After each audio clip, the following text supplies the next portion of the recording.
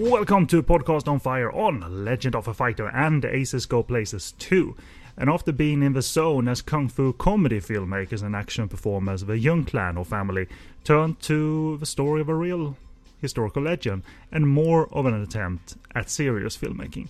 We talk and review therefore Yuen Woo-ping's classic Legend of a Fighter. I've given my opinion of away already, but I think it's a classic.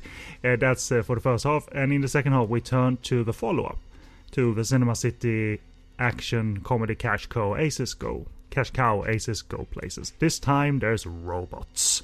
Bigger and better? Well, find out with me, Kennedy. And joining me as co-host from possibly sunny Florida, but Florida nonetheless, is East Screen, West Screen's main host, co-host Paul Fox. So, hello and good morning, buddy. Hello, sir, from sunny South Florida, at least at the moment. Good to be back. I always enjoy coming on to talk about old Hong Kong cinema or new Hong Kong cinema or whatever's, meeting our fancy at the current moment. Absolutely, and it's a valid thing to be stuck in the old days and ways, because there's things to explore, things to give context to, and certainly Legend of a Fighter is something that doesn't seem to go away, because there's always a story being told about the character Fok Yun Gap, whether here in 1983 or still being told. I don't know when the movie incarnation was or the latest TV incarnation was, but obviously, as we'll talk of, people have seen the story of Fok Yun Gap more widely, probably, in Fearless, the Jet Li movie. But here it's a little fairly known, but still a little Legend of a Fighter. But let's get on with it and maybe share what we've seen of this character through TV and movies throughout the years. I'm sure Paul has some more examples than I do, but we'll do the contact information first of all. This is Podcast on Fire on the Podcast on Fire network. We are located on podcastonfire.com, along with because this is not the only show we do shows on Japanese cinema, Korean cinema, sleazy cinema, ninja cinema, audio commentaries every now and again, and much more. We also do bonus episodes exclusively for the website, so check those out. If you have any questions or feedback, email us, podcastonfire@googlemail.com. And if you want to follow us on social media, use the handy buttons at the top of our website. First, the Facebook button leads to our page, and while you're on Facebook, type in Podcast on Fire Network and you can find where the discussion group is as well. So come in, join, watch show updates and discussion, all very friendly and cool. And also click the Twitter button if you want to follow us on Twitter. We are at Podcast on Fire.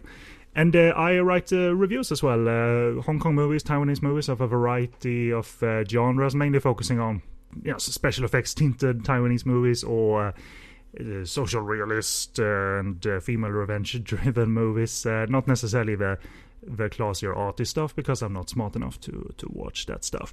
But you can find all that over at sogoodreviews.com and see what you think. And you also if you want to watch video reviews of my work, you can turn to sleazykvideo.com, and my tweets are available at sogoodreviews. And finally, also, I forgot to mention the other buttons at the top of our website. iTunes, if you want to rate and subscribe to us on iTunes, there's a link to our feed. And there's also a link to Stitcher Radio, their online presence where you can stream our shows. But you can also download free applications to your preferred device from Apple App Store and Google Play. So that's my plugs. East Screen, West Screen, what's the URL, and what's going on here at the tail end of 2016 on the show. Well, you can find us over at Kongcast.com, which is the hub for the podcast itself, as well as other stuff that I tend to do from time to time. And we're still going. In fact, I'm so far behind on editing that I'm still editing the summer shows we recorded from when I was still in Hong Kong. Oh, is it warm out. That's why I never try to be current, Paul, because I also have an editing backlog, so I don't try to say anything about the election or anything, the American election, or anything about the current weather. I just try to make the shows very genderless and neutral. Yeah, unfortunately that doesn't work too well for us, because poor Kevin is doing news reads on things, and unfortunately, as I get further backlogged out, the news becomes less and less relevant. Excellent. Well, Concast.com indeed. And we'll move on. First of all, there will be a podcast promo break, and after that, we'll return to discuss Yuen Woo-ping's Legend of a Fighter from 1983. So sit tight, and we'll be back. GGTMC live for you, fresh, yeah. Big Willie and the Samurai are at your service, breaking films down and turning them around, giving recommendations that are always on point. Visit ggtmc.com for more information. The Gentleman's Guide to Midnight Cinema, bringing class to the trash since 1977.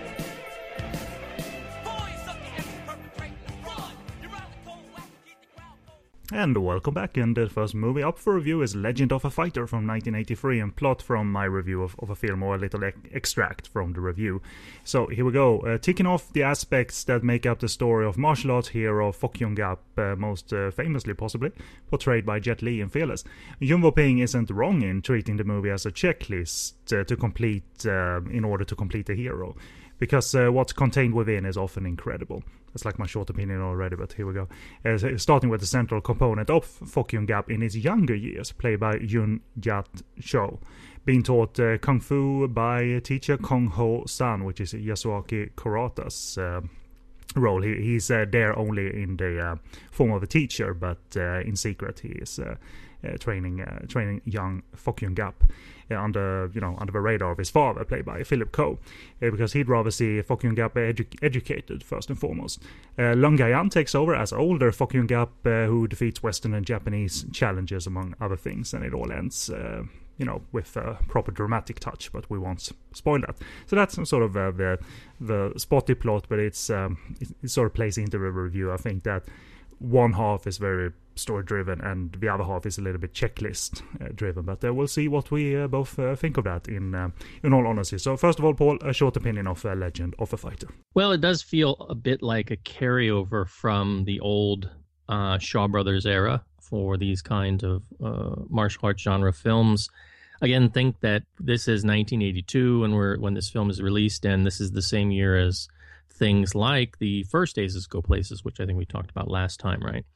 So it was a kind of period of transition where you had a lot of the old school stuff happening in some movies, but then you had groups like Cinema City and some of the new creatives coming on the scene and really starting to change the feel and the tone of cinema. I mean, I think a year later in 1983, we're going to get Tsui Hark's Zu, Warriors from the Magic Mountain, which is really going to, again, shake up the genre of the not really kung fu films, but the wuxia films, and give us a sort of new aesthetic, a new dynamic. Now, that being said, this is a very good film, I think. You do have Yuen Woo-ping at the helm, but it is a little bit cookie cutter, I will say, because there are quite a few elements that we see being taken from preceding films, a lot of influence coming from Bruce Lee films. And I mean, this is a character, as you mentioned, that's been done in multiple incarnations. Perhaps not quite as famous, at least internationally, as some of the other well-known martial arts figures who were real people. So you have Wong Fei-hung, perhaps is maybe the most famous internationally. You have people like Fong Sai-yok. And all played by Jet Li for some reason. Even Jet Li got to play Fok Yun Gap, obviously. You do have this sense here that they, because of maybe the historical nature of these heroes, there's tendency to keep returning back to them, right? But of course, there's a lot of liberties that are taken, and maybe we'll talk about some of the changes and the liberties that this film took in comparison with what we find in the actual history.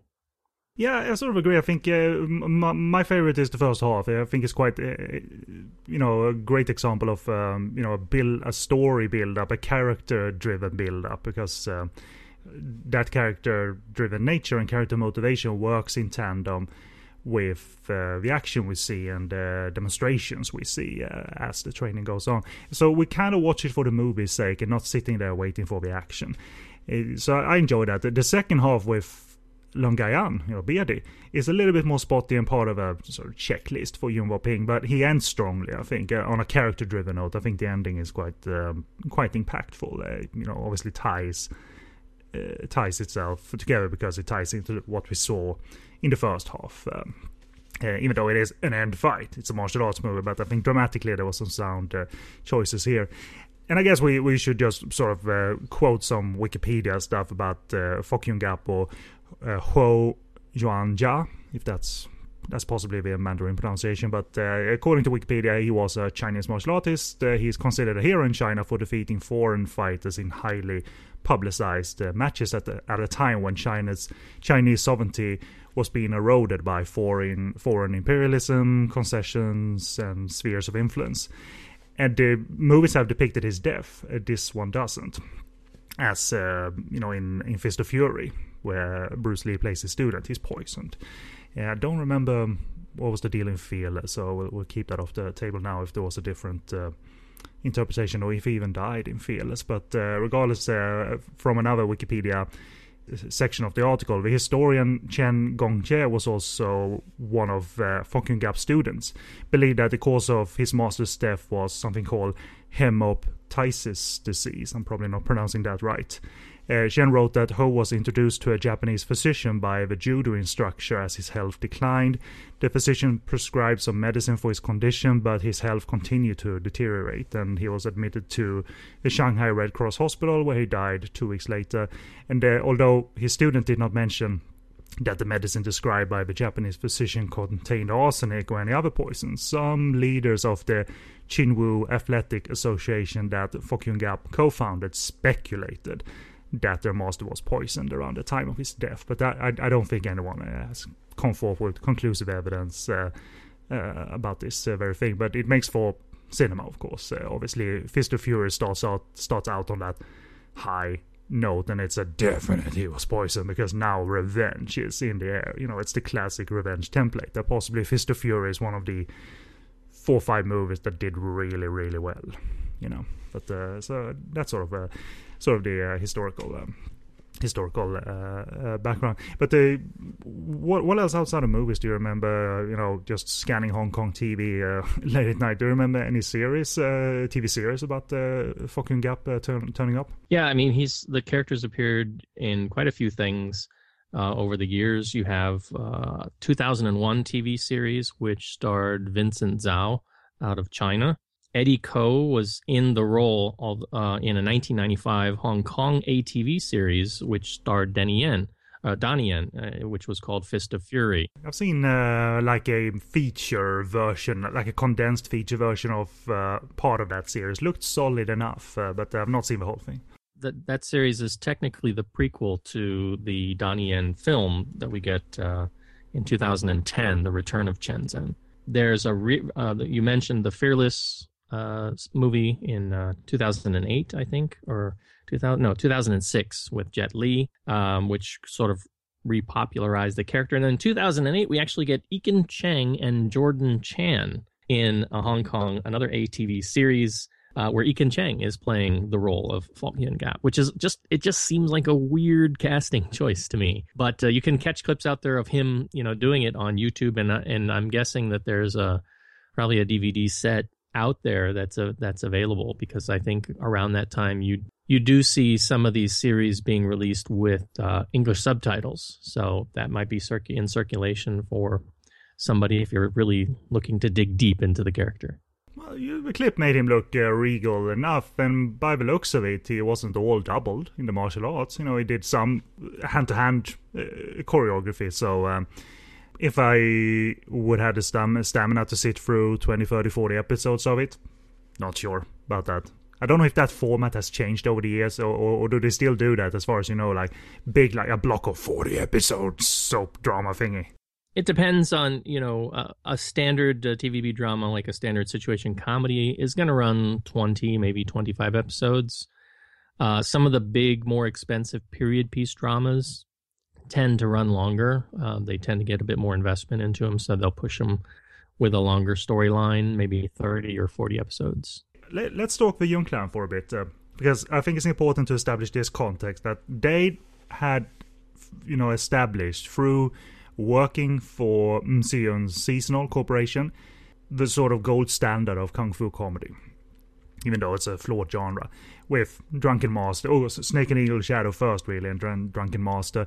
But Yuen Woo-ping at the helm and his brothers, and both performers and action choreographers in their own right, some directors, in my opinion, and I would like your take on it if you have a particular take, they did provide that gold standard, but then started doing frenzied, even more schizophrenic kung fu comedy during the 80s, because you have, this is the break though, but you had movies like Dreadnought, Shaolin Drunkard, Taoism Drunkard, and obviously Mismatched Couples, which is more, it's not kung fu comedy, it's certainly frenzied, it's certainly just part of that unmatched insanity and tone and energy. And I always joke, because I don't know, but I wouldn't be surprised if these are just ideas and stuff from late night idea sessions, whether under the influence or not under the influence, because some of the stuff in these movies in the 80s from the Jung Clan, it's out there, man, but it's so much damn fun. They go from idea to execution, you know, especially the two Drunkard movies. They're far from those standard put a Jackie Chan-esque hero at the forefront, be a little bit wacky, and then do some outside fighting. Right? They're far from that. They're sort of very their own. So I turn to the Jung Clan for my good kung fu comedy fix. So, any memories yourself of when Yuen Woo-ping, you know, broke Jackie Chan and those other movies, if you've seen those other movies, like the Drunkard movies and Dreadnought and what have you?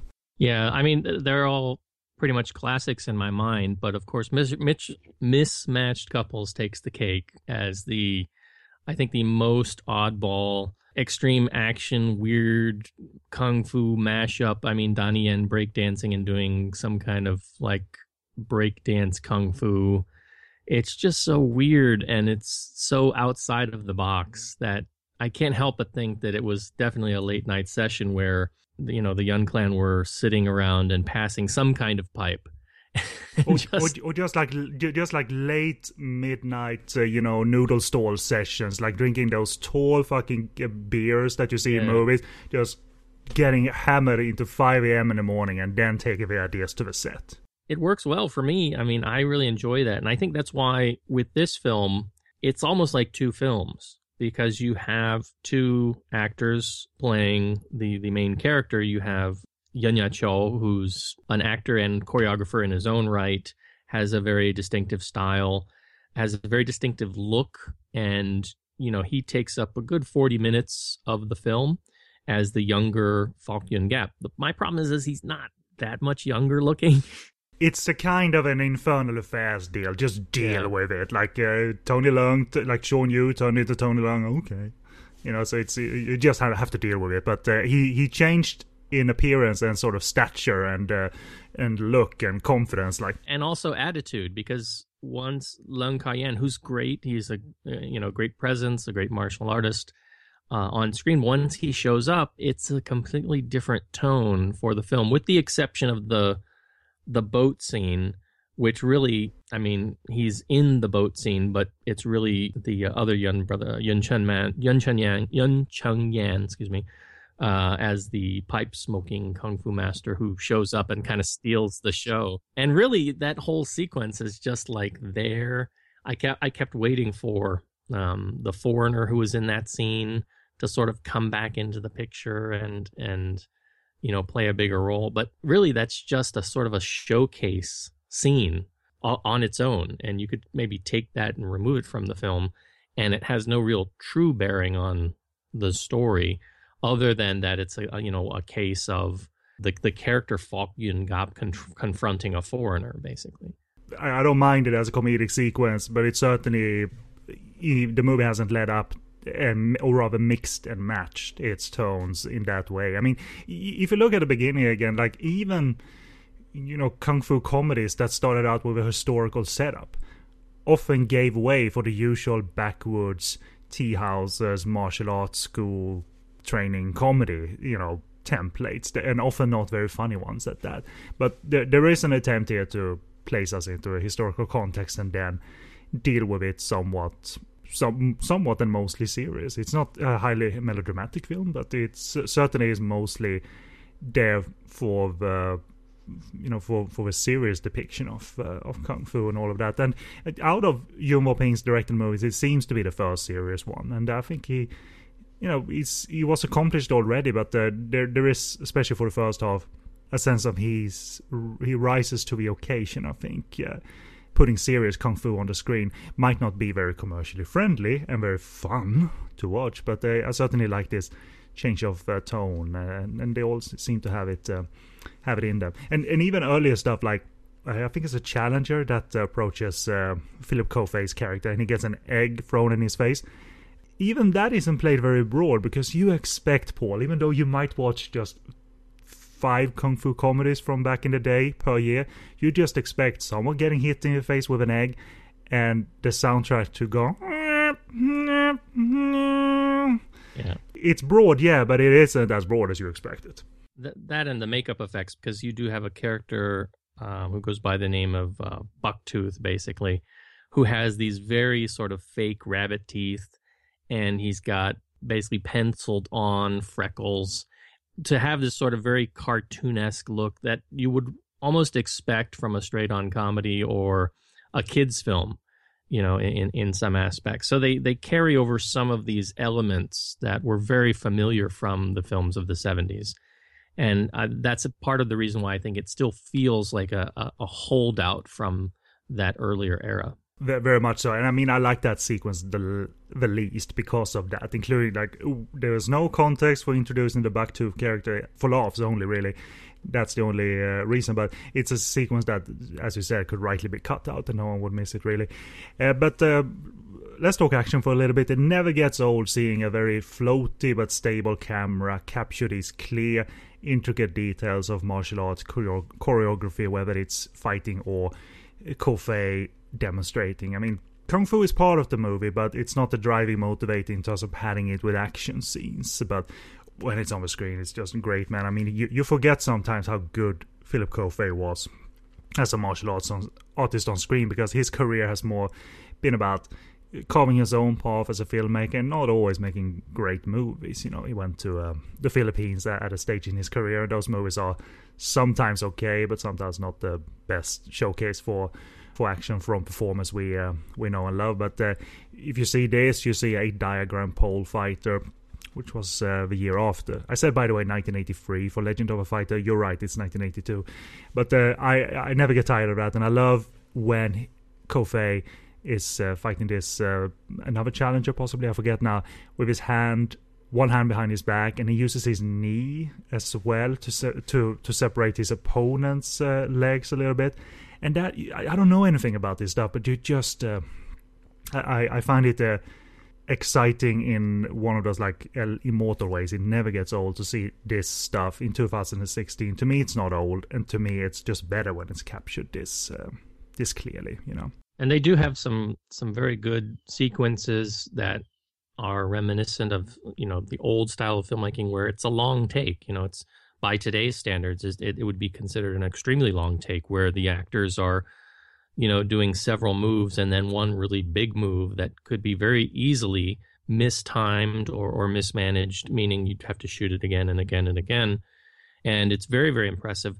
The one thing that really stood out in my mind was the egg trick. And unfortunately, the quality of the video is such that I can slow it down, I can pause it. I can't really figure out, was his kung fu such that he could actually do that, or did they have some kind of little prosthetic technique or something going on to break the eggs? Because it's a really good effect visually on the screen. That's good, though, when you can't figure it out. And a 1982 movie outdoes you, so that's not a bad thing. It's all a classic template, by the way. Obviously, as Paul said, you get reminded of Shaw Brothers movies and things like that. Lau Gar-leung wouldn't be out of place directing a movie like this, for instance. The character initially, he's too weak now, the Fok Yong Gap character, but he wants to learn kung fu, and he sort of goes on a little melodramatic rampage, like, why can't I learn kung fu? Why must I study? But obviously his father is putting him on a path that seems right. He isn't a tyrant, but he's putting him on a path of educate yourself. When hearing that, and minus the the melodrama, banging your arm, hand against the wall, why can't I learn kung fu? It feels like it wants more as a movie, and that's, I think, is a key, especially for the quite splendid first half.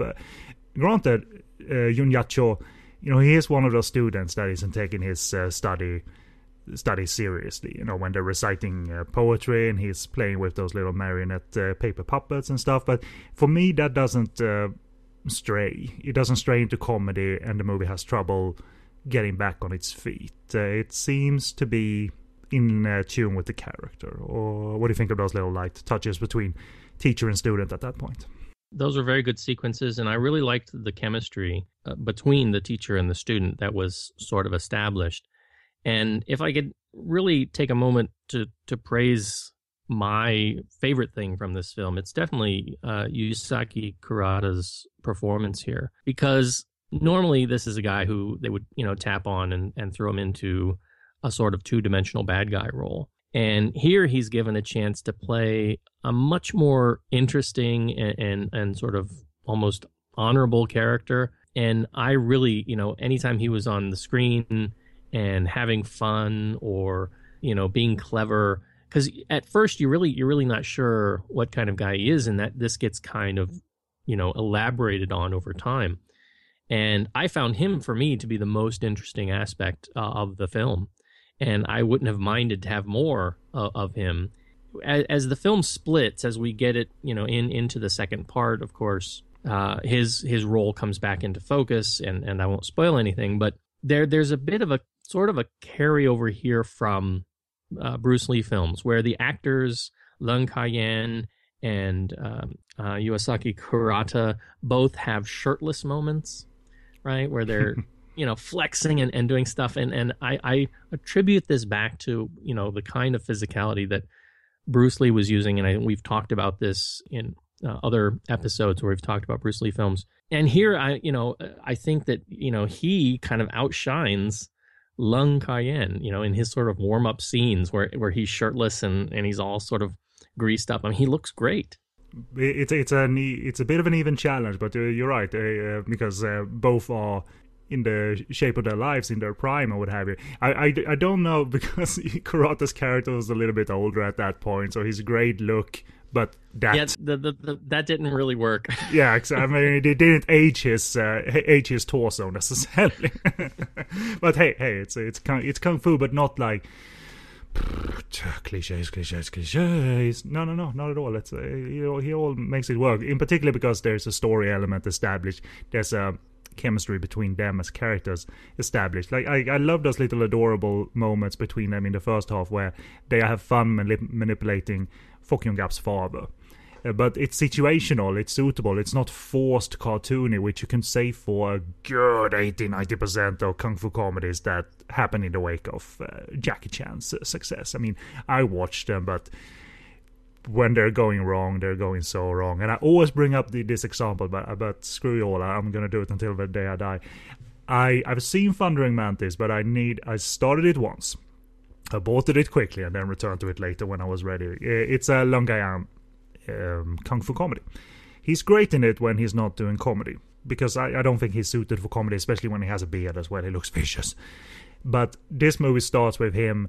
I think he has a bird in a cage with him, and he's jumping and skipping in the street, and you got on the soundtrack, and I went, no, I'm not ready for this today. Not today. I know what this movie is going to spend most of its time on.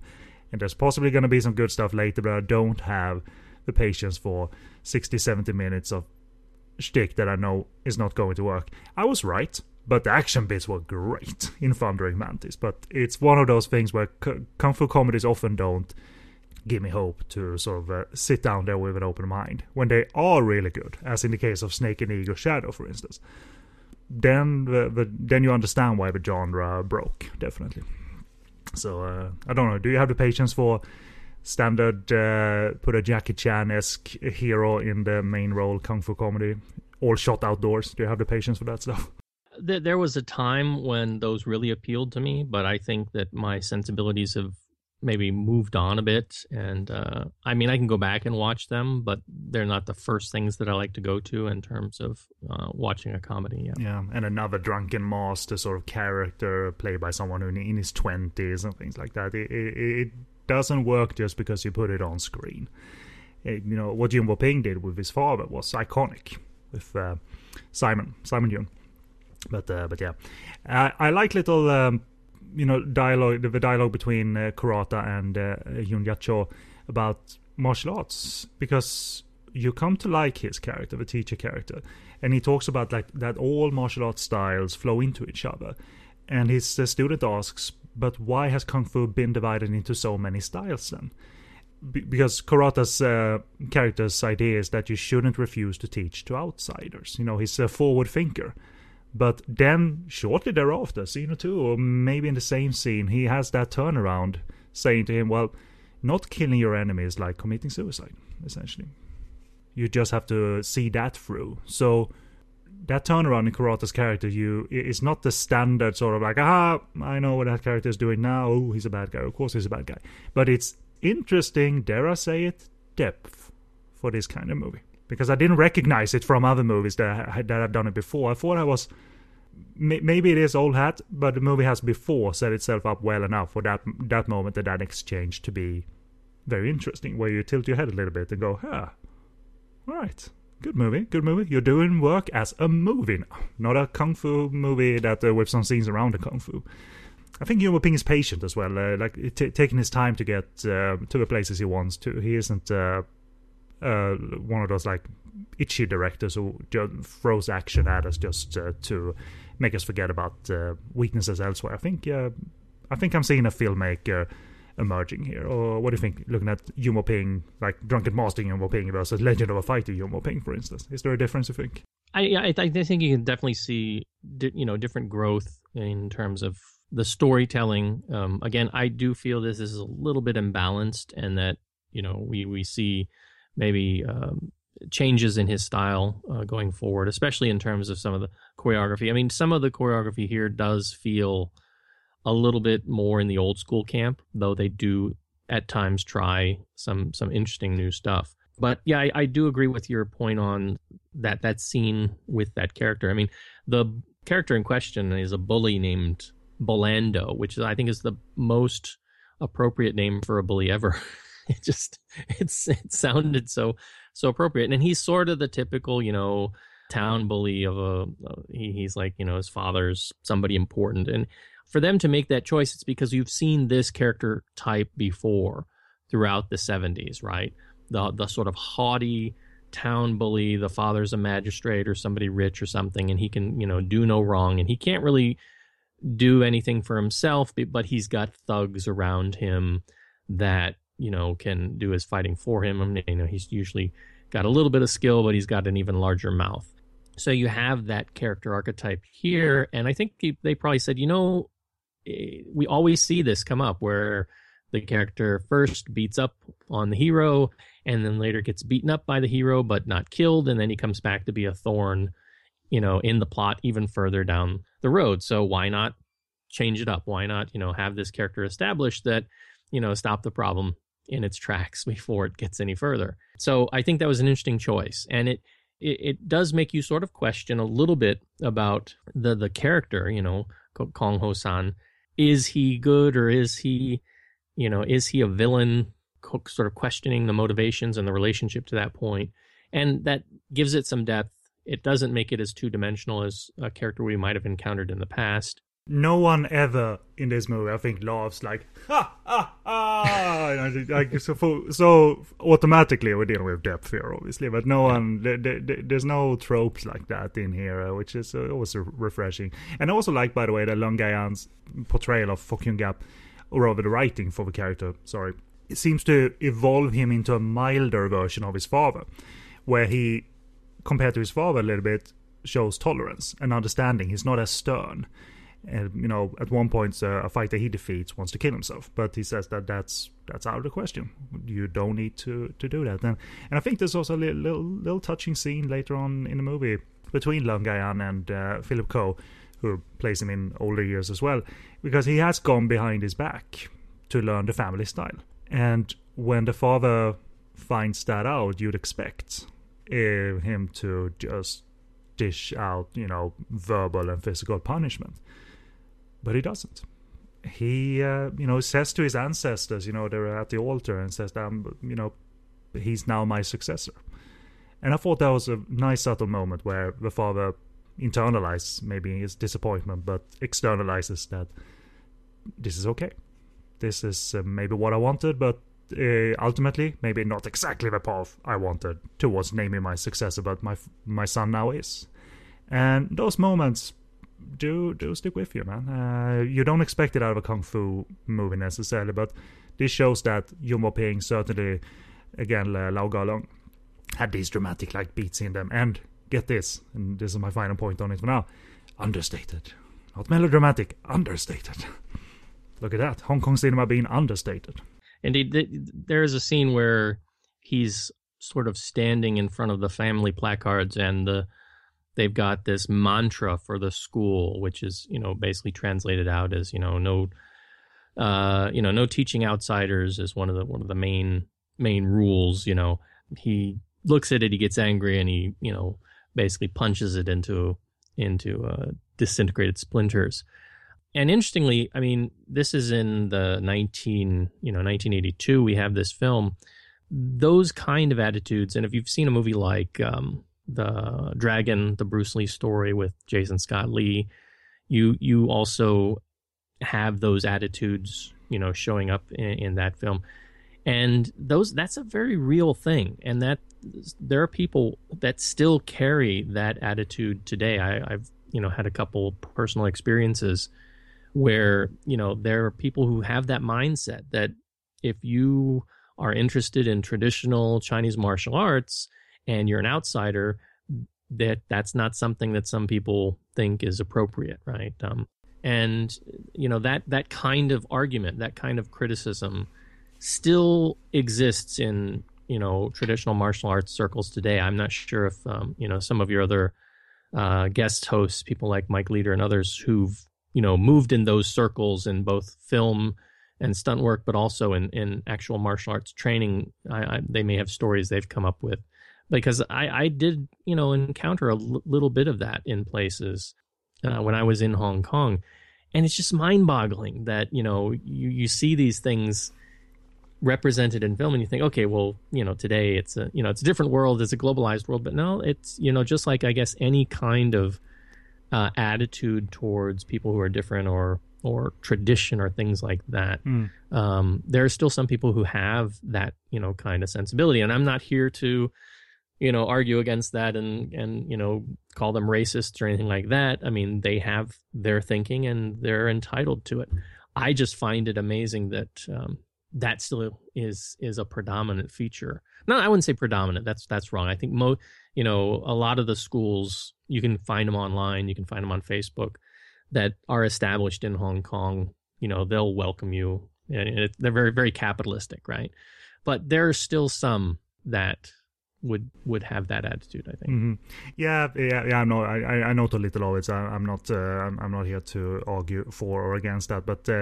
It's always a shame, though, if someone is irrationally stuck in his or her ways, when opening up your comfort zone a little bit might not be devastating to your character or family, or in this case, your martial arts style or whatever. But again, I'm not condemning either choice here. As I said, the second half, it contains good set pieces, but it is a bit spotty. It seems like Fok Yun Gap did this, portray this. Fok Yun Gap did this, let's portray that as well. But it's not done on like a big epic scale or anything. Leung Ga-Yan's fight with it's a Russian character, isn't it? If I remember correctly. He's a Russian boxer, and I think this is a little bit of a deviation from the written history, because I think in at least what's known and in print is that it was a wrestler from Russia that he was supposed to fight. But there's even some thought that maybe that never happened. Some articles, I guess, have claimed that the wrestler actually left town, that the two of them never actually had a confrontation. But here it's a boxer, and it's not like in the Jet Li movie where it's like this long drawn out sequence, and it's not like it's like an underground boxing club, for heaven's sake. Yeah, basically, it's like Fight Club, except we don't talk about Fight Club, right? And it's not even, it's not even anything as overly dramatized as the Ip Man 2 fight scene with Mr. Twister, right? Which is very much loud and in your face. It's actually just a very sort of small, tiny segment. I wouldn't even say it lasts more than, a couple minutes, and then we're on to more of the story.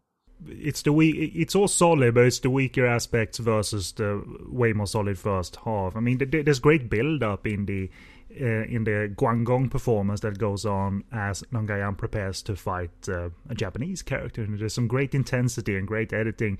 In reality, you don't need a long fight to show him overpowering his opponent. It's all about context and build up, and that's all fine, but he gets the moments right, but it isn't nearly the interesting part of this story for me. The interesting part is when he starts to close the bag on what was established in the first half between Fok Yun-gap's character, another actor, but now Long Ga-Yan, and when Kurata returns. That's what makes it memorable for me. So and even as I said, the Kung Fu comedy sequence that you mentioned, it's all great Yun Clan energy, but it definitely doesn't belong. I love Yun Chung-yan. I think he's a funny man, and I love it. He can just burst on screen and go, hey. I mean, I think in Taoism Drunkard, I think he comes in on a little mouse car,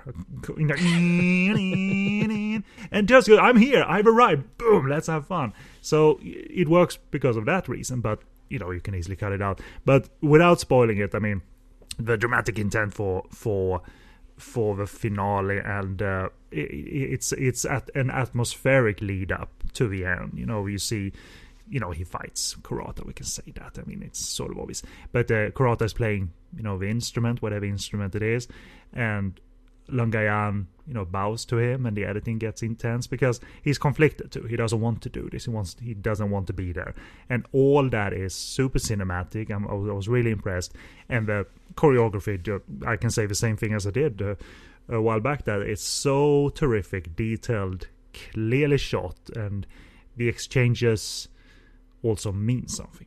So it's sort of raw and intense without being melodramatic. And I think, and I'm definitely not going to spoil this, I'm just going to say this, you'll get it. But I think the final sort of tally, before he walks out of the building, that reveal concerning the Jade, I think that was an effective, sad reveal too. And I didn't expect that out of a Kung Fu movie at this time. Certainly not from Yuen Woo-ping, and I think he rose to the occasion. So, I mean, a good 70% of this movie works perfectly. Almost perfectly. And then there's some choppy stuff in there that's all watchable and better than most genre efforts out there. But the stuff you sort of remember from Fearless being great, fighting with the Westerners and wrestlers and what have you, it's not really what's memorable here. What's memorable here is the story build-up and how he closes the bag on that story. So I think that's how I like to in my notes. But I'll give you the floor, Paul. What do you want to talk about, Tels? One point on the Yun Chung-yan sequence. I mean, as a comedic sequence, it is great because you get a certain sequence with a cigar that ends up going in a certain place and then into another place. That's just, I mean, it's really funny. And the whole time he's fighting, he's basically just smoking his pipe on his opponent, and his opponent's getting burned, and it's part of that sort of creative energy where they were kind of sitting around and just saying, what can we do that's just wacky and hasn't been done before. And no one slips into cow dung and makes that like, that's all we got, that's the comedic goal we got. No, like the thing where he traps the pipe into Fong Hakon's suspenders, and then it hits him in the face like a propeller, like dung dung dung dung dung. That's all great, man. I mean, you gotta capture that and bring energy as you shoot it. Most martial arts comedy filmmakers, they just sort of shot it and hope for the best, and we're part of the genre now, hurrah. But certainly they weren't capable of trying. Some of them, the Yun Clan, or all of them, I mean, and Yuen Woo-ping at the helm, they were capable. And by extension, as we get into the final fight, I think here one of the areas of growth too is in a 70s film, early 70s film to mid 70s, what you would have seen would have been the villain character basically just doing his evil laugh and then getting more and more desperate by the end as the young hero's techniques begin to overpower him, and then there'd be like a final strike and a freeze frame, right? And that would be it. The end. Fuck off. Go home. The end. No credits even, right? Sometimes not even the final strike is on screen. I've seen movies that where you know he's gonna hit and then boom, the end. Bye. That's it. But here they do have the sensibility to continue the narrative forward, to give sort of a mini epilogue, a sense of conclusion. So again, this is kind of like a bridge film between the old style and moving further into the 80s. The interesting thing that I did notice in the fight scene between, the two characters, that once Leung Kar-yen switches to his new style, and correct me if I'm wrong, but we never really get a training montage of him learning this new style. It just sort of comes from out of the blue, right? I think so, yeah. If it was there, it was super quick. Yeah, I think it might have been something that got cut initially or something, but he has this new style, and part of this new style enables him to literally run along the walls, Matrix style. And so you're seeing what you see Trinity do, over a decade later in the Matrix movies or so. You're actually seeing these characters do.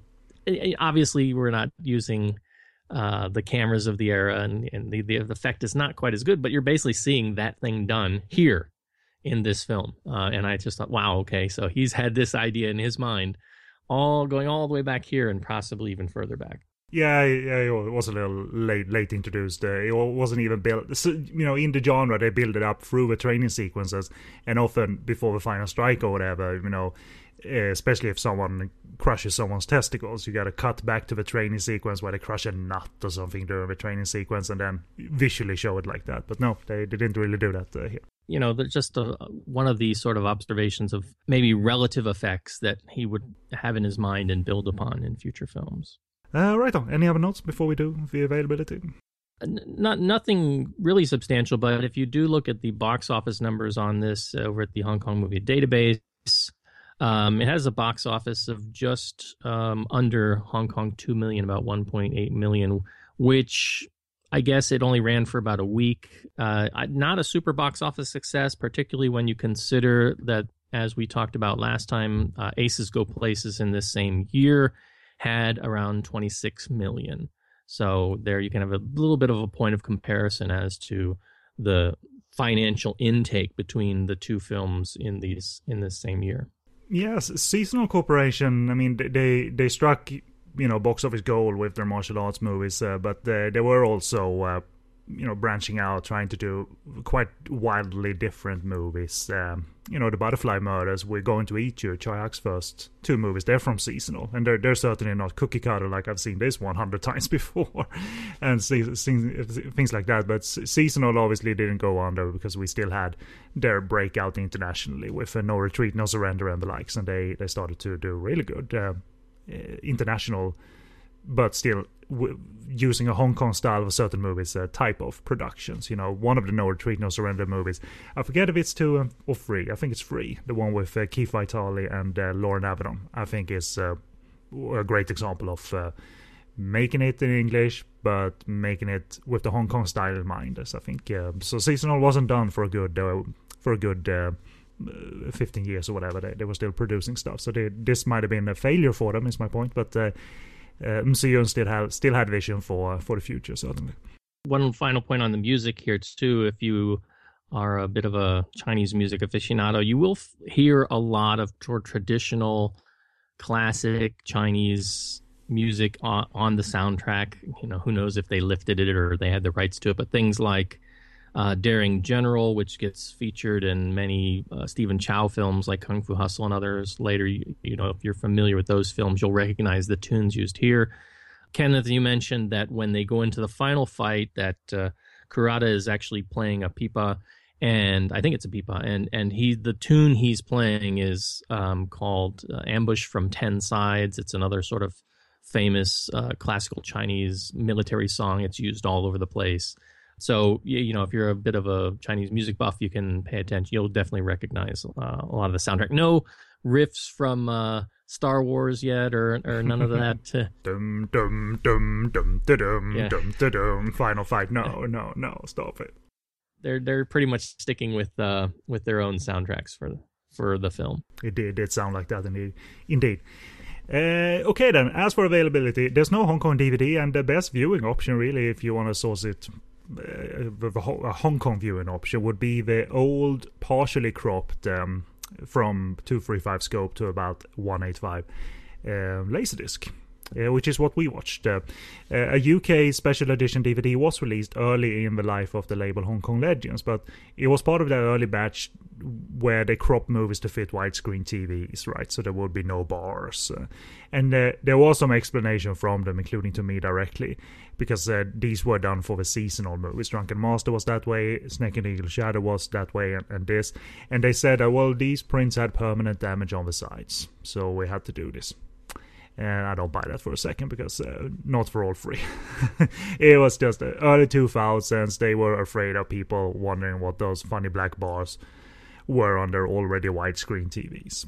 And also, I've seen framing versus that DVD and this Laserdisc, and this Laserdisc still has more on the sides in terms of framing, so I prefer to watch this. That DVD is also in Mandarin only, and I mean, I'm sure it's workable, but there is some, it seems suited for Cantonese, certainly fits the timeline in terms of what language was used or dialect was used in a Hong Kong movie in 1982. So, but it's probably easier to find that UK DVD versus the Laserdisc, but do pick it up if you see it. Alright, buddy, let's take a musical break and listen to how the wonderful Aces Go Places theme sounds the second time around, as we review Aces Go Places 2 from 1983. And bear in mind, they did 5 of these and all of them were successful, and they stopped for probably because of Cinema City folded. That's probably the only reason they stopped, because otherwise we would have had maybe an Aces Go Places 7 by the time 1997 came around, and then we wouldn't have had Aces Go Places 97, that other, the Alan Tam, Tony Long Aces Go Places. Would have been a good thing. I know. Oh, that was intolerable. I saw it for a show recently, and dear Lord, no. And I might cut this out, but I'm gonna ask anyway. Do you think that was made as an Aces Go Places movie originally, that Raymond Wong one, or do you think they sort of just put the theme in post and call it this? No, I think they just slapped the label on there and get people in the seats. Intolerable, but yeah, that's a story for another time. But anyway, we'll take a musical break and we'll be back, as I said, to review Aces Go Places 2. So sit tight and we'll be back.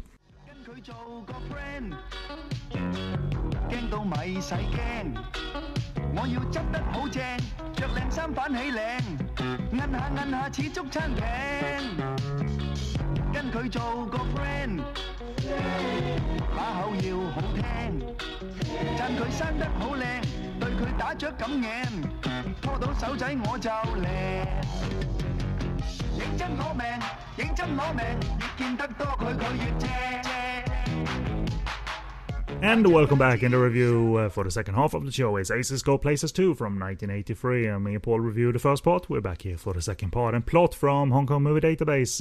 It's not really the most extensively plotted movie. So I couldn't really find a good plot per se. Not that I wrote a good plot, but anyway, I picked this one. So here we go. More hijinks with King Kong, played by Sam Hoy, Baldy or Albert, played by Carl Macca, and Nancy, played by Sylvia Chang. This time, the villain is known as White Gloves, who is seeking revenge for the defeat of Black Gloves in the original. Along for the ride is an Clint Eastwood impersonator, who is called Filthy Harry, but is actually dressed like the character from the Sergio Leone Dollars trilogy for some reason, because all Clint Eastwood in one, essentially. Along for the ride is also a Japanese gang boss, played by Yasuaki Kurata again, and his conniving sister, who continually dupes King Kong into committing acts of robbery just because she's a woman, and that's enough to dupe King Kong. And along for the ride is also an FBI agent, played by Choi Hak. And we'll get to talk of Choi Hak, I'm sure. In 3 minutes, beep bop, beep bop, beep bop. But anyway, Paul, short opinion for now of Aces Go Places 2 before we go over the review. Go with a bigger budget, I think, but I think some of the freshness of the original is lost to make way for big explosions and special effects. Yeah, it's still my second favorite of the one. Because I'm weak for everything that goes on here, really. I mean, cue the familiar theme music, cue radio control helicopters, cue robots, biking car stunts. Again, an assassin called Filthy Harry. I mean, I'm on board, and the energy is highly infectious and sort of out of this world, especially when Eric Tsang, the director, and the special effects crew stages what seems like a reel of special gadgets and robots action. But more importantly, Choi Hak steals the movie as an escaped mental patient claiming to be an FBI agent. Did you take notice of who the fixer Filthy Harry was? It's Henry Kissinger. Okay, of course it is. Of course it is. And there's a line, they actually get the subtitle wrong, where he says, something about, making Nixon look good or something, but they translate it out as Nick. And I'm like, well, okay, that was I guess on the end of when he said it. But yeah, it's supposed to be, it's a look-alike actor, basically portraying Henry Kissinger. For whatever reason, I guess he was, still a popular figure in the early 80s, and they were having a bit of pop culture fun. Yeah, as you mentioned during the review of the first movie, it really takes cues from a wide variety of places, not just James Bond. So I'm sure Cinema City and Raymond Wong and everybody were, trying to cram some things that possibly are amusing in one. And I mean, that is amusing. That, okay, Henry Kissinger, Filthy Harry, and he talks like this, it's because he is impersonating Clint Eastwood. I look like 5 of Clint Eastwood's characters, because that's how we do it. But it's all good. I mean, they could have repeated the formula, but in a lazy manner. But I think, and you always want to do bigger. When a studio produces something that was a hit, you always want to be bigger and better. But that's the standard studio cliche. But I think Cinema City had more in them than most in terms of a vision for spectacle. And I think there's still strong chemistry out of the trio, even though Sylvia Chang is actually not that much in this movie, which I think is a little bit of a sad negative on the movie. It's a tragedy. I mean, she is awesome. I mean, she gets like the big baseball bat scene, thankfully, as she makes a mark on the movie that way. But I think it's more of a duo movie now, which isn't the most pleasing aspect for me. But there are sequel concerns, there always are. But I think they might not have. It's not better than one, right? But I still think they had a vision for how to make 2 work, even if it's just spectacle vision. But as a matter of fact, I think they had a vision for how to make the character banter fly as well, because it's not just a technical showcase, this, right? I mean, it might start that way, but for a good 1 or 2 reels, it's just the characters acting goofy with each other. So it's not technically concerned with one thing only, right? It wants to sort of be true to the characters, but also be true to the spectacle. Or what do you think? Yeah, and it does exactly that. It builds upon the quirks of the characters. I mean, Baldy becomes a bit more over the top. Although, if I remember from the first one, he was like a detective from the U.S., right, coming to assist, and now he's like, I guess, fully integrated into the Hong Kong police force, which is fine. We get the push forward of his relationship with Sylvia Chang's character, policewoman Ho, and that becomes sort of a staple of the series going forward too, which I think is great. And I just wish there was more Sylvia Chang in this movie. I don't remember. I mean, she's in all. Was she in 5? Oh, never mind. We'll see that later.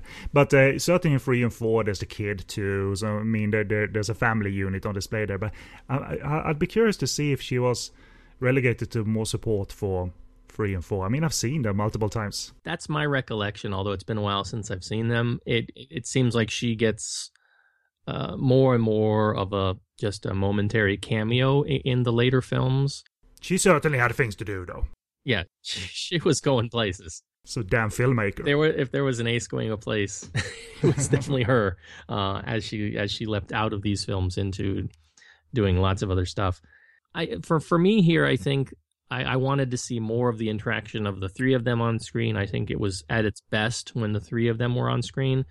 And the stuff that we got instead, I mean, bigger explosions, more gadgets, more chase scenes, it was all fine. But my favorite moments were the character moments when they were going back and forth at it. Yeah, totally.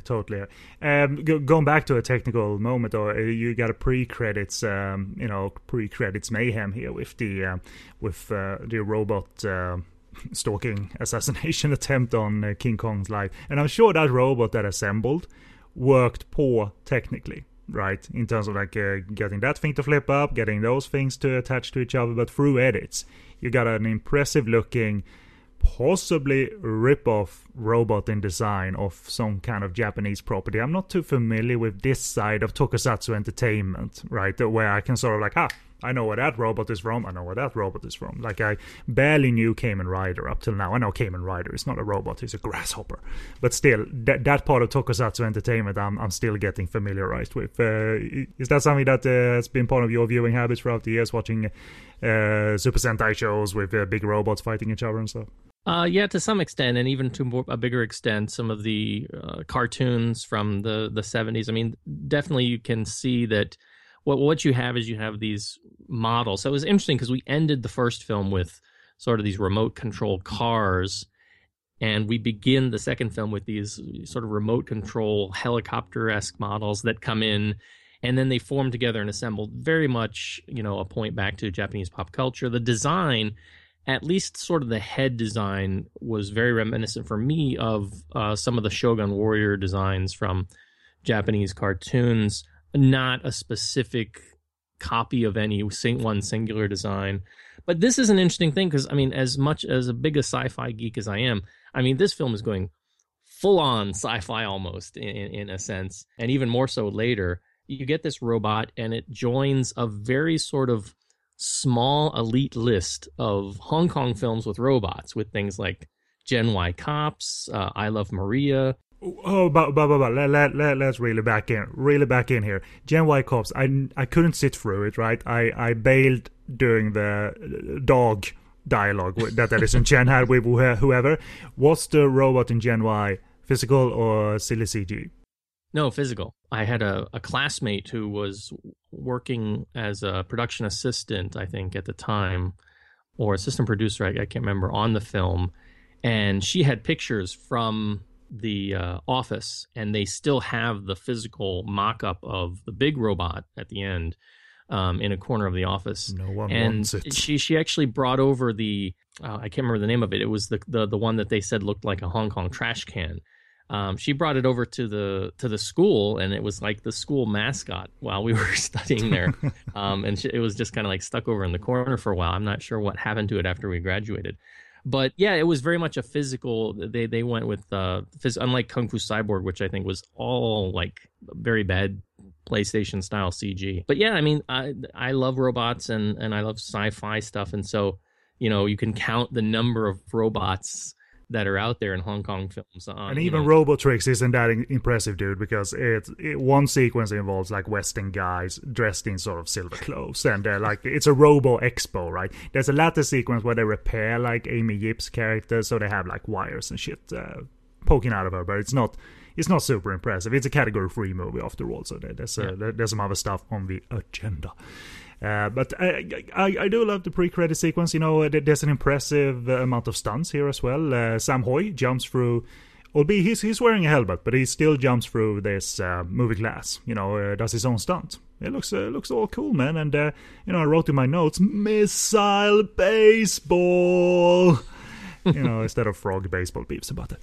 So there's a good will set up earlier for me in movie one about when the theme kicks in and the score kicks in and we get a tone and an energy that I'm weak for, and maybe too weak for, and I'll take my critic's cap off, But the stunts are elevated. I mean, one of the stunt riders, maybe a part of Blackie Ko's team or Blackie Ko himself, who flies over the hood of the car and into the pavement. I mean, that looks fairly painful. And, that long jump high jump from the long bus onto the street. And seemingly that rider stayed on two wheels after hitting the pavement.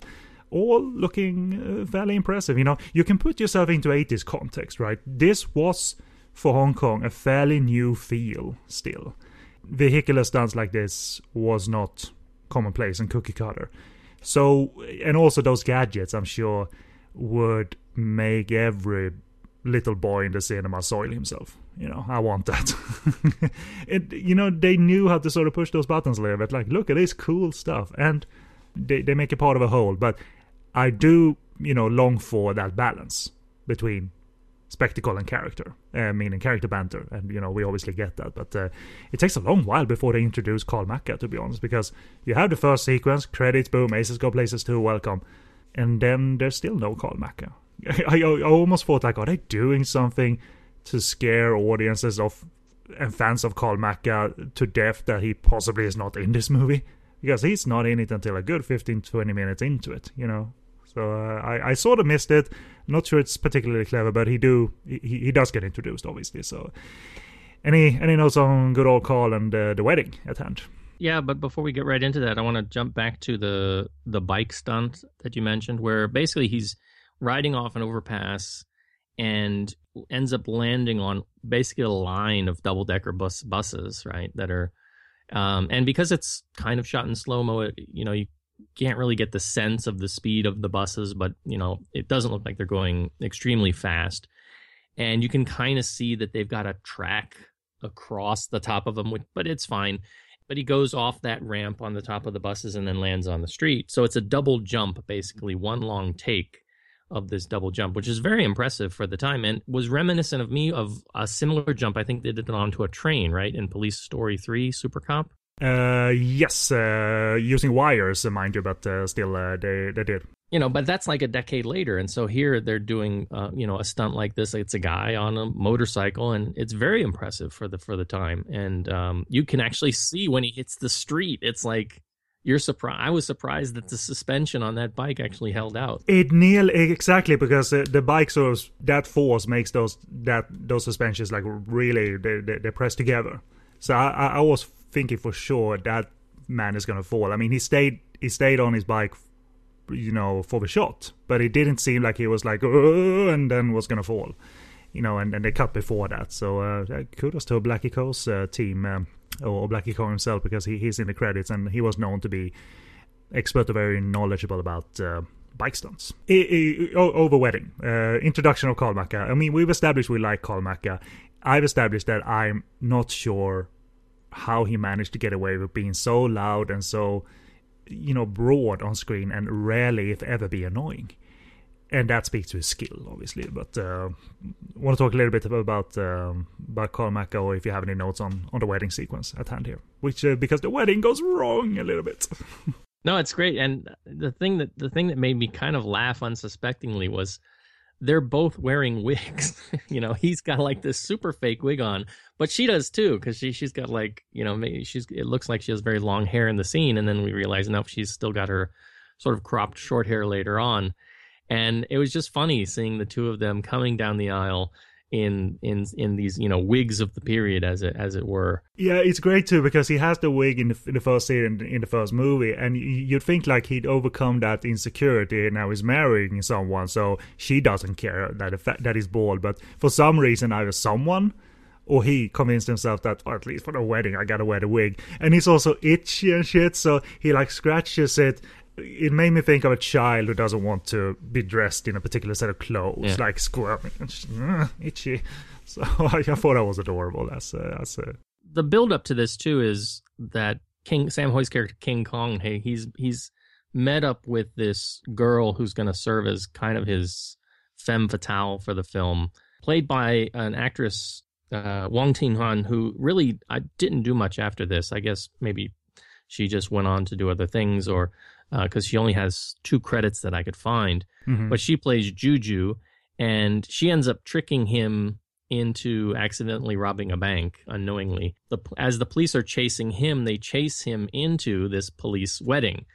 And so he's there as the best man, but his sort of unitard tuxedo that he's created for himself has shrunk because he got it wet, and he's standing there as the vows are being given, and he's whispering into Carl Macka's ear, and Carl Macka's responding to him, and at the same time you've got dialogue coming from a cameo by Raymond Wong, who's the priest, And it seems like, the banter that he's having is being directed back at the priest and his bride-to-be. I love the outburst because, it love the outburst that in English, as Sam Hoy, recaps what's been going on.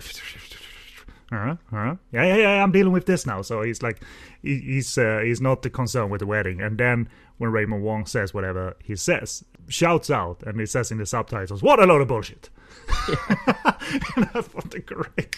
That's just perfect timing, man. And that speaks to Carl Macka's sort of energy is always right for me. I never thought it was annoying. He has the kind of energy that Dean Sheck really never got right, despite trying his very hardest. But Carl Macka had something about him. Can't really explain it, to be honest. But as I'm watching him in this film, even more so than the first film, he almost has a level of energy that you would find for stage. Many people would look at that and say, I think many directors would say that that's too much energy for the camera. When you're doing a stage performance, you have to be able to have your energy carry to the very farthest rows out. But when the camera's on you, that's considered to be far too much. But he seems to be doing that, to great comedic effect, and I think it really works very well. In particular, he's inspired in these movies, I think. And I mean, you get further sequences where King Kong is hiding from, or Baldy is hiding King Kong from Sylvia Chang. So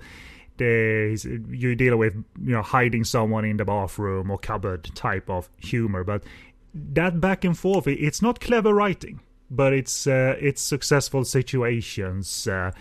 He's still wearing his tux, and then Sylvia Chang comes into the bathroom, and the only way he can hide King Kong is by turning the shower on and taking a shower, and he's standing there in his tuxedo.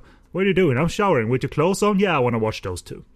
And I thought "I want to watch those two" was a brilliant comeback for such an old setup, such an old joke. Hiding, like that type of farce is actually very big here. They usually put on summer shows, like outdoor summer shows across the country, using that particular type of comedic style, and I think it's intolerable. But here it works, man. I think and they get a very naughty joke in here about Sylvia Chang's breasts and the buttons and exactly the redirect of where the buttons were actually being taken off. I think is great. It's almost, for me, reminiscent of vaudevillian style back and forth that you might see in a Laurel and Hardy exchange, or but you probably wouldn't get that burlesque back then, but here they've kind of taken it to that level, and it works very well. I think it's beautiful because Sam Hoy says, like, "I only saw her unbutton 2 buttons," and Carl Macka calculates, like,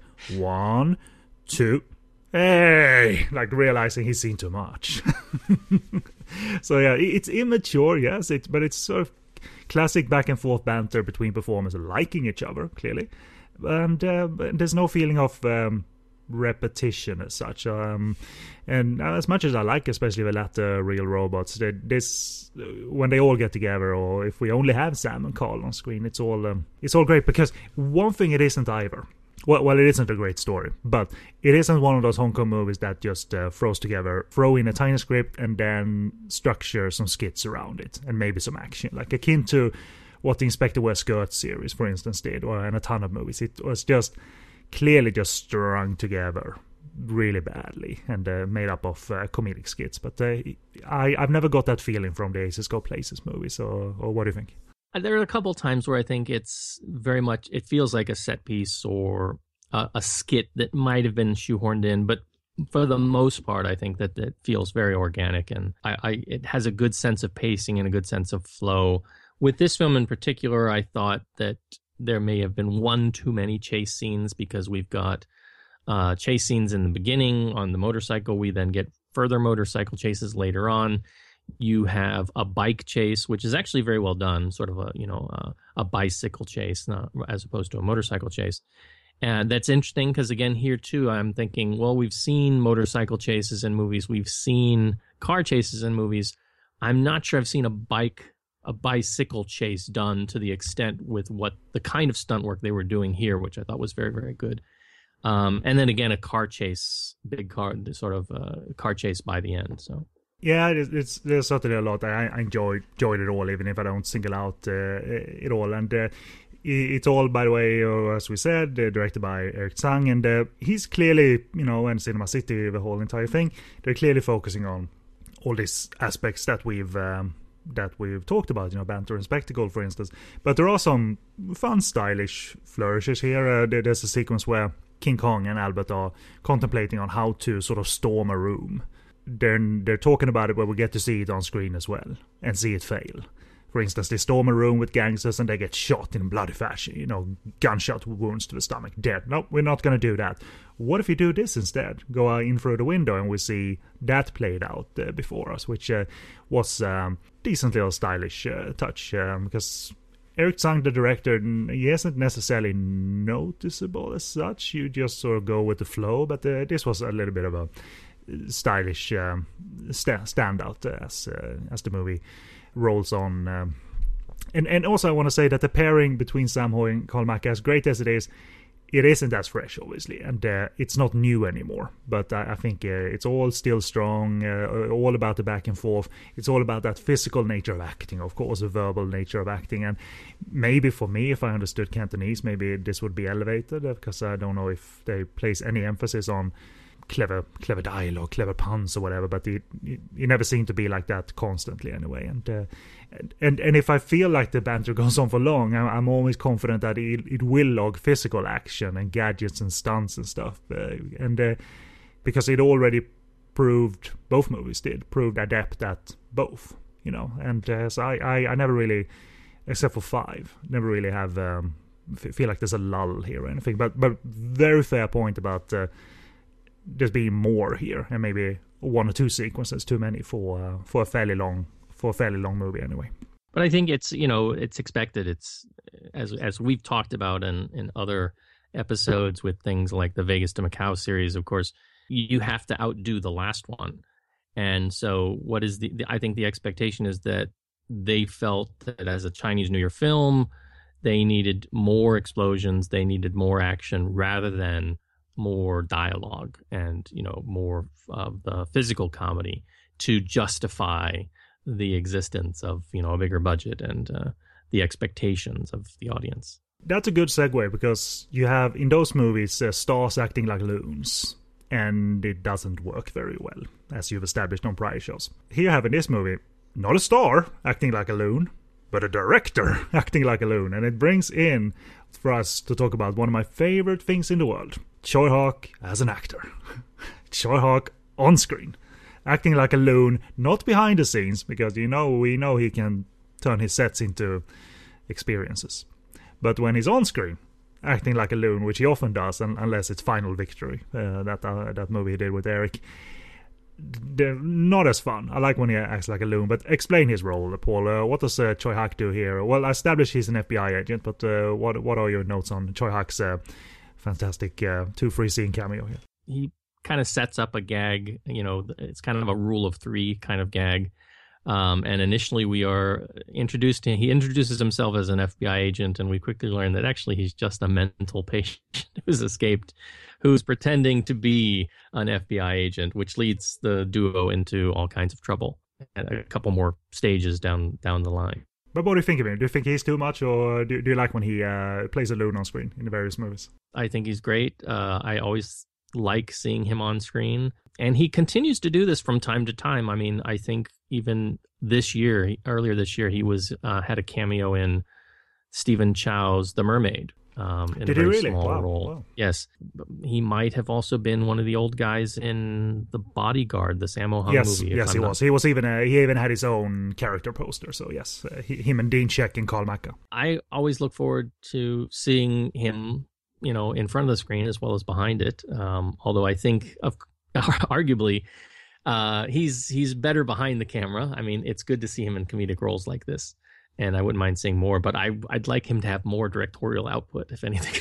Yeah, for sure. But it's sort of this time, and then later, I Love Maria, which was a starring role, and along with John Shum. But I don't think he did it extensively, since during the Cinema City days they put everybody in it. I think even Eric Tsang obviously has a cameo here. I thought that was Wong Jing first, and then I noticed it was Eric Tsang. Don't know why I confused them. I'm not saying they're fat or anything, but he had the Wong Jing style haircut, and because that threw me too at first, and I was like, Oh no, that's Eric. That's Eric. What's he doing here? Get him out of here. Oh, it's Eric. That's fine. He can be here. But yeah, there's some wonderful. That rule of 3 is, him as an FBI agent saying, in 3 minutes you're gonna hear beep bop, and you're thinking like, oh, he's got an operation going on, like it's well timed. But no, it's his caretakers. Their response time is always 3 minutes, and Choi Hak is the one going beep bop as they take him away. It's such a silly thing, but I adore it to death. And he says like, yeah, I'm not only FBI, I'm Interpol, Gestapo, the Avengers. I'm everything. Oh boy. We do get some other interesting cameos in a big film like this. You're going to have lots of cameos. We mentioned Raymond Wong, Tsui Hark, Eric Tsang. You also have a crossover by Lee Ka-teng, who actually was, along with Kurata, was in The Legend of a Fighter. He was one of the Japanese challengers in that film, and he shows up as a I guess like a gang boss in a club, and a fight ensues with him. So we get a little bit of action from him, and of course, as Kenneth mentioned, Yasuaki Kurata is here. Although his role, I think, not quite as interesting as it was in Legend of the Fighter. He's kind of like a crime boss. He's the brother of Juju, who's the love interest for Sam in this film. But perhaps the most anticipated, cameo of the film is, of course, Charlie Cho. How can we go without mentioning a Charlie Cho cameo? Looking so damn young. It doesn't look like he sort of fits his suits yet. He wore suits for 99% of his movies, but he looks like he's not really ready yet to don the suit. Certainly not ready to be pervy yet on screen. No, this is his 4th film. I think this is well before he started doing Category 3 stuff. So, and just a very small, he may be a minute, 2 minutes in total for his role, but it's always good to see him on the screen. Yeah, at this time, the bigger roles he got was often like, smarmy lawyers and things like that. He's in Police Story 1 and 2, and you detest him, you really do. He is one of those characters that you just want to punch, and Jackie Chan certainly does. He shatters his glasses at the end of it, and he's in stuff like, it's not this Wong Jing, there's a director called Wong Ying with a Y at the beginning called Return of the Demon, where I think Charlie Cho turns into a dog. It's one of those things like, that's cool, that's all good fun, man. All good supernatural low-budget fun from Hong Kong. I liked the chase that, the backwards chase where Sam Hoy and Carl Macan needs to drive the car in reverse. I think that's all caught very well.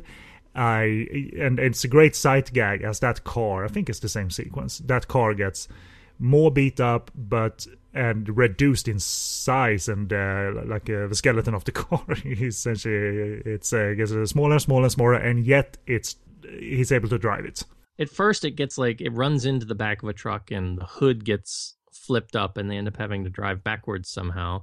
But then it gets, and this is where the physics completely, we talked about robots and the sci-fi of it, but this is where we get into completely sort of Keystone Cops or cartoon style physics, because they hit a lamp post or a signpost or something and the car just splits down the middle, and they're each going on one half of the car down sort of separate highways. And it's a great sight gag. You can very much see in some of the shots the sort of secondary wheel, because it's not completely concealed, but it's completely overlookable, and it's a funny sequence as the two of them are kind of having some banter back and forth. And then the car gets reduced even further, or at least Carl Maca's section gets reduced even further as he comes between a couple big truck lorries or something. And I wonder too if, because Cinema City were on multiple occasions importing foreign talent to produce action, and I wonder if at this time, and I'm asking really everybody, if Hong Kong really had vehicle stunt experts like Bruce Law on the screen and firmly educated and confident to perform this, because Bruce Law certainly became, and I think still is, a go-to guy for vehicular stunts and what have you. But I wonder if at this time they had to import talent for a sequence like this. It looks good though, well captioned and all of that, but that's what Cinema City did. They even did the quirky thing of Till Death Do We Scare to bring in Tom Savini to do makeup effects, and Tom Savini he was known for gore, so it wasn't a gory movie, it was a Hong Kong ghost comedy, but Cinema City still had sort of clout and money to reach out to people and get acceptance too. Yeah, and this is a thing too where I think we look back at the first film and they did have that final sequence of car chases. But a lot of what we see there is chases, explosions. I recall that we talked a little bit about the flip alongside the car as well. But here we actually get at least 2, maybe 3 different shots of the cars doing the side ride. Yeah. Where the cars will sort of flip up on 2 wheels and continue going. And they go for some extended long shots here, which I thought was pretty impressive. And I was just thinking to myself, watching this, I'm thinking the same thing. Was this a case where some of the creatives like Tsui Hark and others would have gone out and contacted some stunt crews in Hollywood to come over and at the very least advise and maybe teach some of the stunt teams, as, they did with special effects, like you mentioned with Tom Savini or in Warriors from the Magic Mountain and other films? Yeah, because Choi had some Star Wars guys on Zoo Warrior, so yeah, it wouldn't be out of the question. Before we get to the robots, I just want to single out Sylvia's best scene with Carl Macka is when him and Sam Hoy, they're sort of undercover and trying to get in with the villains, the Bull and his sister, and there's a restaurant scene where Carl Macka has his arm around someone and standing there and boasting, and Sylvia Chang is behind him because she's in the same restaurant, and she's behind him and he is livid. She's got a baseball bat and she's ready, and he keeps rubbing it in without knowing it because he keeps talking of, I have permission to fool around, like she doesn't mind action. That's what I like. Lots of it. Carl Macka is just saying 1000% the wrong things, and he doesn't get obviously them doing like, look behind you, winking and stuff. But the best part is the baseball hit, baseball bat hit, actually happens, and it's brutal.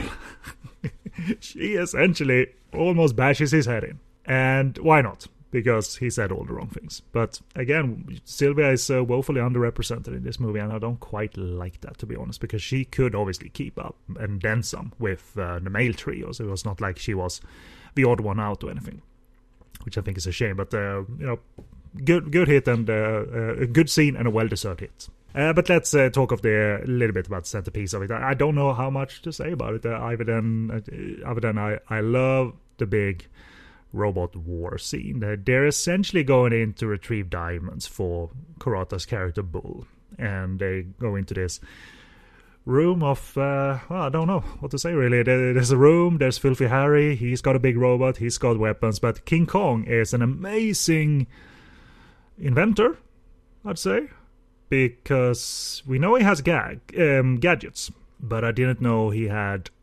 supremely technically evolved robots himself. And I don't know if it strays from the reality of this movie, so to say, but man, they're robots, they're shooting missiles and lasers, man. I can't complain about any of this stuff. Or as Dr. Evil would say, lasers. Yeah, right. Freaking lasers.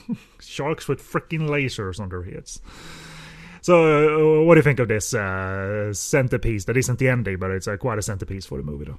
Okay, yeah, I think it does serve as kind of the centerpiece of the film. It's very showy. It is a little bit of a repeat of the opening sequence. It's sort of like a Mark II version of the same robot. He's a little bit flashier. He's got a little bit more glass on him. We do have this sort of robot face-off now. So instead of just him fighting Sam Hoy's character, Sam Hoy's got this little sort of suitcase robot that doesn't seem to fare too well. But then he's got these mini robots that come out and sort of go all out. I mean, obviously this is a pop culture play to robots and the idea of remote control things that were popular in this era. And again, the nod to Japanese designs. The thing that kind of stuck out for me, though, was the mini robots. They're each kind of specialized to do different things. It reminded me of a film that came out a few years later called Batteries Not Included, which I think was a Steven Spielberg produced thing. That was kind of the same. It had all these like little alien robots, and they each had their sort of special function. And here it is again that these guys are playing with these ideas years before something like that would come to fruition. And technically it's not always super effective because, and in some shots they just look like these little toy models. In other shots, when they start doing stuff, it's very effective. And again, here we get the laser effect. We get some things. I mean, I'm thinking they must have brought in some advisors for some of that stuff, because it's far more technical than I think we've seen in other Hong Kong films up to this point. I might be wrong, but I heard or read somewhere really quick once upon a time that there might have been, so I'm not going to state this as fact, Japanese advisors on this particular sequence. So correct me if I'm wrong, but if memory serves me correctly, that was it. And it might have made sense to turn to someone Japanese for this. I don't know, because they have that experience working with models like this.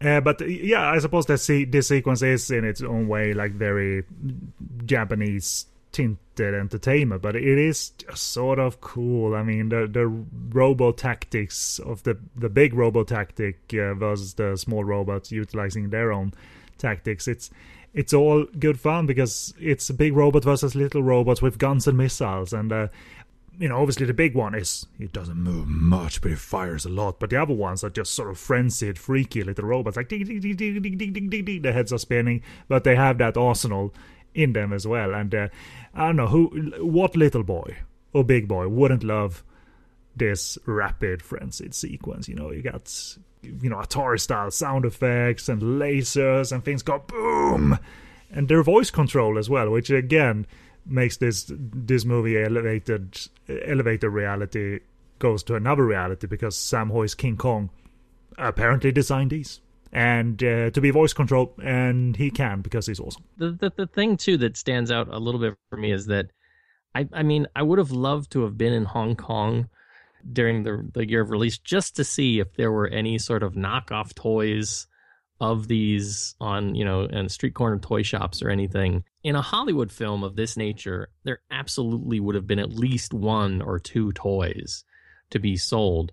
But that doesn't seem like it was something that the Hong Kong market was doing or even interested in doing. They just wanted to make films, and they wanted, the films to be entertaining. And there was no sort of thought of, we've got a robot, so we've got to market this robot and sell it to kids, right? There was no sense of that so much. Yeah, because I looked at some of them, and it didn't look like they were like store-bought, and they just brought them to the set. They needed to be designed to do certain things. There must have been some original design going on here for the sake of the sequence. They seem to shoehorn in like products that might have been popular at the time that you could get, and stuff you would like. Obviously there's a jetpack sequence at the end, which looks damn good actually, but there's tiny bikes as well that they ride on that might have been available in 1983. So I don't like it as much as one, but I think it's a playful spectacle, weak in some areas, mainly due to the fact that Sylvia Chang is not present as much.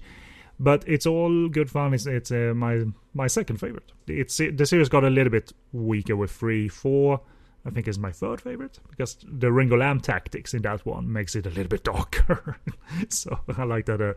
I like that change of tack. In 5, I just thought it was flat for me. But a lot of people like 5, so I'm not stating that's the definitive on 5. But we'll get to that. We'll get to part 4 when we do our Ringo Lam series, me and Tom KW. So I only have 2 minor notes, just some observations of gags, but I'll let you have the floor if you want to share anything else first. No, just I think that overall I still like the first one a bit better as well. This one not quite as successful as the first one, despite going bigger in terms of the effects. I think it was a few million Hong Kong less in terms of the overall intake, which I think the first one was, I think I said something like 26 million, and I think this one was around 23 when all was said and done. So by the third one, I think if I remember correctly, the third one actually ends up making more than this as well. So it's still in that era of being a successful film. So yeah, they never really dipped as such, which was interesting. I wonder if that was